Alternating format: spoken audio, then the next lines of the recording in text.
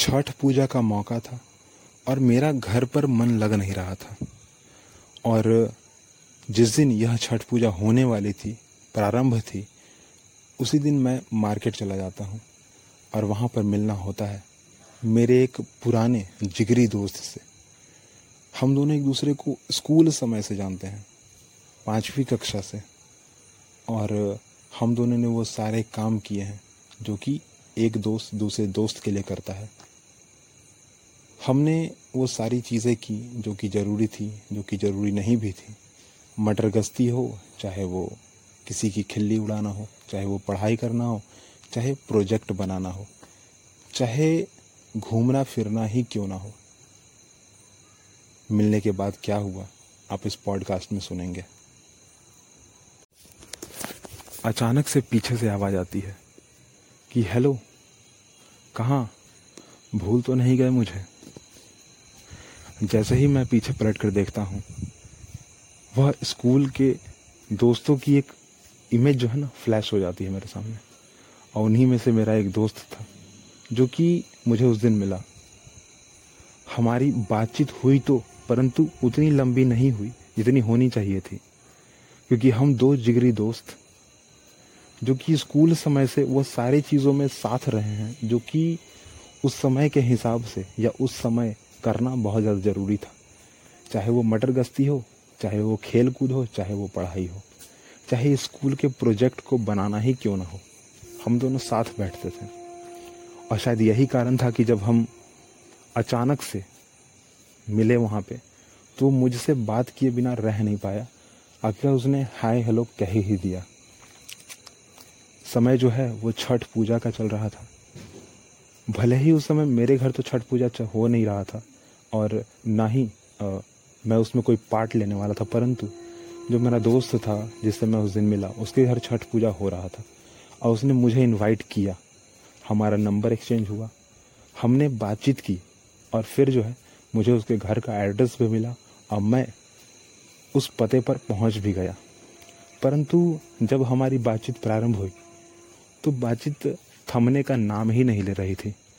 परंतु उस समय के अभाव में जो है उसने कहा कि ठीक है, कोई बात नहीं, बातचीत हम लोग जो है कभी और कर लेंगे ना। इस समय जो है मैं थोड़ा व्यस्त हूँ, थोड़ा मैं व्यस्त चल रहा हूँ, क्योंकि घर में पूजा होने वाली है, घर में छठ पूजा होने वाली है और मुझे जो है सारा का सारा कामकाज करना है। मेरी प्रतिक्रिया यही थी कि क्या मैं कुछ हेल्प कर सकता हूँ, क्या मैं कुछ कर सकता हूँ, मतलब क्या, अगर कुछ कर सकता हूँ तो बताओ, मैं ज़रूर करूँगा। आखिरकार छठ पूजा में तो एक दूसरे की हेल्प करना, एक दूसरे का प्रॉब्लम को समझना, ये तो आखिरकार चलता है ना। परंतु उसके तरफ से ये आवाज़ आता है कि नहीं, फिलहाल जो है तुमसे मैं बहुत दिन बाद मिला हूँ और मिलते के साथ मैं तुमसे काम करवाने लगूँ, ये सही बात नहीं है। ठीक है, वैसे इस दिन प्रसाद खाने जरूर घर आ जाना। तो मैं बोलता हूँ कि ठीक है, तुम्हारी बात भी जो है मैंने मान ली कि ठीक है, बहुत दिन बाद मिले हैं, तुम काम नहीं करवाना चाहते हो, परंतु जिस दिन ये प्रसाद का कार्यक्रम होगा, जिस दिन ये प्रसाद वितरण होगा ना, उस दिन मुझे वह समय बताओ जिस समय पूजा जो है, घर की जो पूजा है वो ख़त्म हो जाए, जब प्रसाद वितरण का समय आ जाए, मुझे वो समय बताओ ना। ऐसा थोड़ी होगा कि मैं आऊँगा, बस खाऊँगा, वहाँ से चला जाऊँगा, नहीं। ठीक है, मैं वहाँ आना चाहता हूँ, वहाँ काम भी करना चाहता हूँ, क्योंकि तुम तो अच्छे से जानते हो छठ पूजा होता क्या है। छठ पूजा में एक दूसरे की मदद करना, एक दूसरे के भाव को समझना, हर एक चीज़ करना जो कि परवैतीन के लिए ज़रूरी है। परवैतीन हो, ठीक है, और परवैतीन घर में ही है ना, और मैं मदद नहीं करूँगा तो कैसा लगेगा, बिल्कुल अच्छा, मुझे तो अच्छा नहीं लगेगा। तो मुझे काम करने दो, मुझे वह समय बताओ जब पूजा तुम्हारे घर में ख़त्म हो जाए, जब पूजा तुम्हारे घर पर जो है ख़त्म हो जाए और प्रसाद वितरण का समय आ जाए। उसने कहा कि पूजा ख़त्म होने पर मैं तुम्हें क्यों बुलाऊं, पूजा होने पर ही मैं तुमको बुलाता हूँ। दोपहर के 3 बजे आ जाइएगा आप घर पे। और निमंत्रण जो है मैंने एक्सेप्ट कर लिया कि ठीक है, मैं 3 बजे जो है आ जाऊँगा घर पे। उसी समय और जो है, और उसी समय पर मैं उस घर पर पहुंच जाता हूँ, अपने दोस्त के यहाँ पहुंच जाता हूँ। सामने जो भी नज़ारा था मेरा, मुझे बस यही दिखा कि वाह, मतलब दोस्त हो तो वैसा, और दोस्त ने क्या बनाया है, मतलब जो जो घर बनाया है या जो जो एम्पायर खड़ा किया है, वो जो है ना बहुत ही अच्छा। जबकि जब हम स्कूल समय में थे तो टीचर्स का ऐसा कहना था कि दो है तुम दोनों ही कुछ नहीं कर पाओगे, क्योंकि हम लोग कुछ ज़्यादा ही जो है मटरगस्ती करते थे, खेल कूद में ज़्यादा ध्यान देते थे इसलिए।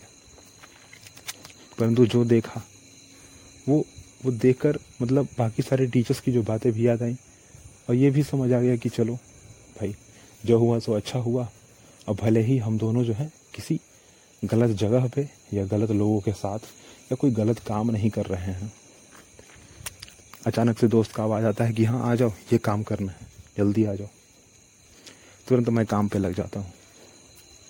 चाहे वो बड़ी सी हांडी में जो है वो खीर का रखना, उस बड़े से हांडी को उठाकर बाहर लेकर आना, छोटे छोटे दोने में जो है उस हांडी में भरे खीर को डालना और उसमें चम्मच लगाना।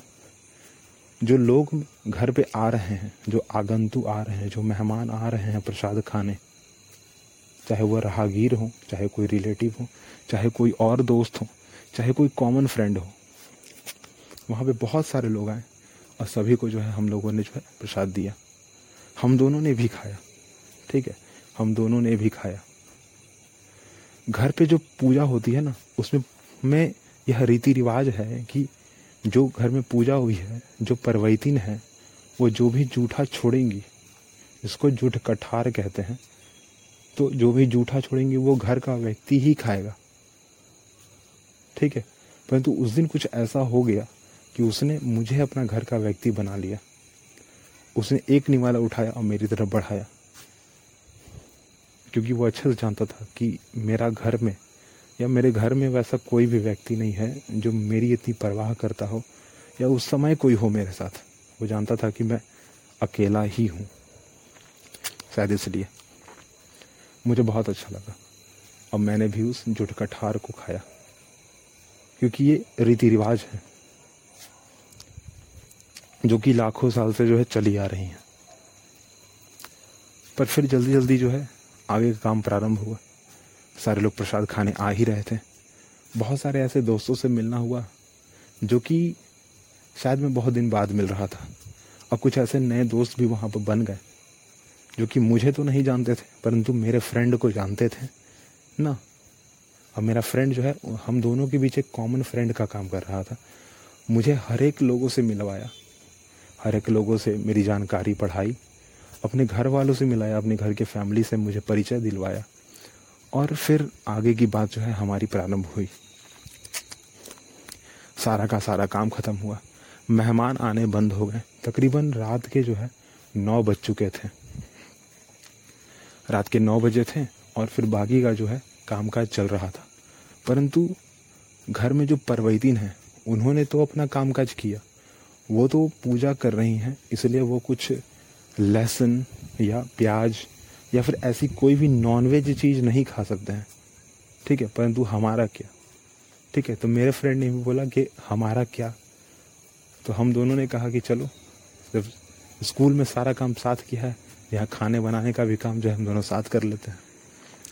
क्योंकि मैं अकेला था तो सारा काम मुझे आता था करने, तो मैंने कहा कि ठीक है, मुझे तो अकेला आता है सारा काम करने, मैं सारा का सारा काम कर सकता हूँ, तो तुम मेरे साथ रहो, मुझे बताओ कि कौन सी चीज़ कहाँ रखी हुई है और मेरी थोड़ी हेल्प कर देना, बस, और क्या। तो एज इट इज़ सारी की सारी चीज़ें वैसे ही चली।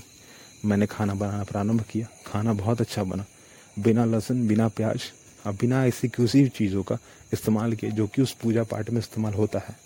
रीति रिवाज यह कहता है कि छठ पूजा में जो भी चीज़ों का इस्तेमाल हो रहा है, आप उसको खा नहीं सकते हो उस समय, उस पूरे के पूरे ड्यूरेशन में, जो कि 3 दिनों की होती है। एक दिन खीर भोजन, दूसरा दिन शाम की सूर्यदेव की आरती, और तीसरा दिन सुबह के सूर्यदेव की आरती। आरती जैसे ही सुबह की खत्म होती है उसके बाद आप कुछ भी खा सकते हो, परंतु उस समय तक आप कुछ नहीं, ऐसा नहीं खा सकते जो कि नॉनवेज हो या फिर कुछ ऐसे फल जो कि उस दिन पूजा पाठ में इस्तेमाल होने वाले हैं। और हमने जो भी खाना बनाया, आलू की सब्जी, भात, चावल, बॉइल्ड राइस और एक चटनी भी बनाई, जो कि उस पूजा में इस्तेमाल नहीं होता था, और हमने सभी को खिलाया जो कि बाकी थे बचे, क्योंकि घर में कुछ बच्चे थे, कुछ बूढ़े थे और हम जैसे लोग भी थे। परवैतीन के अलावा, परवैतीन उन्हें कहा जाता है जो छठ पूजा में हिस्सा ले रही होती है, जो छठ पूजा को कर रही होती है। ठीक है, चाहे वो कोई भी हो, लड़का हो या लड़की हो, दोनों ही कर सकते हैं, और दोनों को परवैतीन, परवैता कहते हैं। वैसे ज़्यादातर तो आप परवैतीन नाम ही सुनेंगे, परवैता आप कम सुनेंगे, क्योंकि परवैता होता नहीं है, सिर्फ दंत कथाओं में लिखा गया है, सिर्फ और कुछ नहीं। परवैतीन आप इतिहास में भी सुनेंगे नाम। परंतु हमने जैसे ही खाना खा पी कर अजवार किया, अब समय होता है मेरे घर जाने का, पर हमारी बात तो अधूरी ही रह गई थी। परंतु फिर मैंने कहा कि देखो कोई बात नहीं, बात हमारी अधूरी रही जरूर है, परंतु आज तो खीर भोजन है ना, कल शाम की जो पूजा होने वाली है, जो सूर्यदेव की आरती होने वाली है, उसमें भी तो मैं आऊँगा ना, केतारी को उठाने, उसमें भी तो मैं अपना पार्ट लूँगा ना। और तुम टेंशन मत लो, जो एक बरगुन्ना होता है ना, वो मैं अपने सर पे उठा लूँगा। जो भी सूप दौरी होगा ना, उसको मैं एक तो मैं उठा लूँगा, इतना मेरे अंदर भी ताकत है। ठीक है, तो मेरा फ्रेंड भी हामी भरता है कि ठीक है कोई बात नहीं, कर लेना, तुम भी अपने मन की कर लो, अब मैं तुमको रोकूंगा नहीं। तो ये सारी की सारी बातें होती हैं, और फिर जो है मैं अपने घर को निकल पड़ता हूँ। बाकी का जो कार्यक्रम होता है वो एज इट इज़, जैसा हम दोनों ने सोचा था और जैसा हम दोनों ने प्लान किया था, वैसा ही चलता है।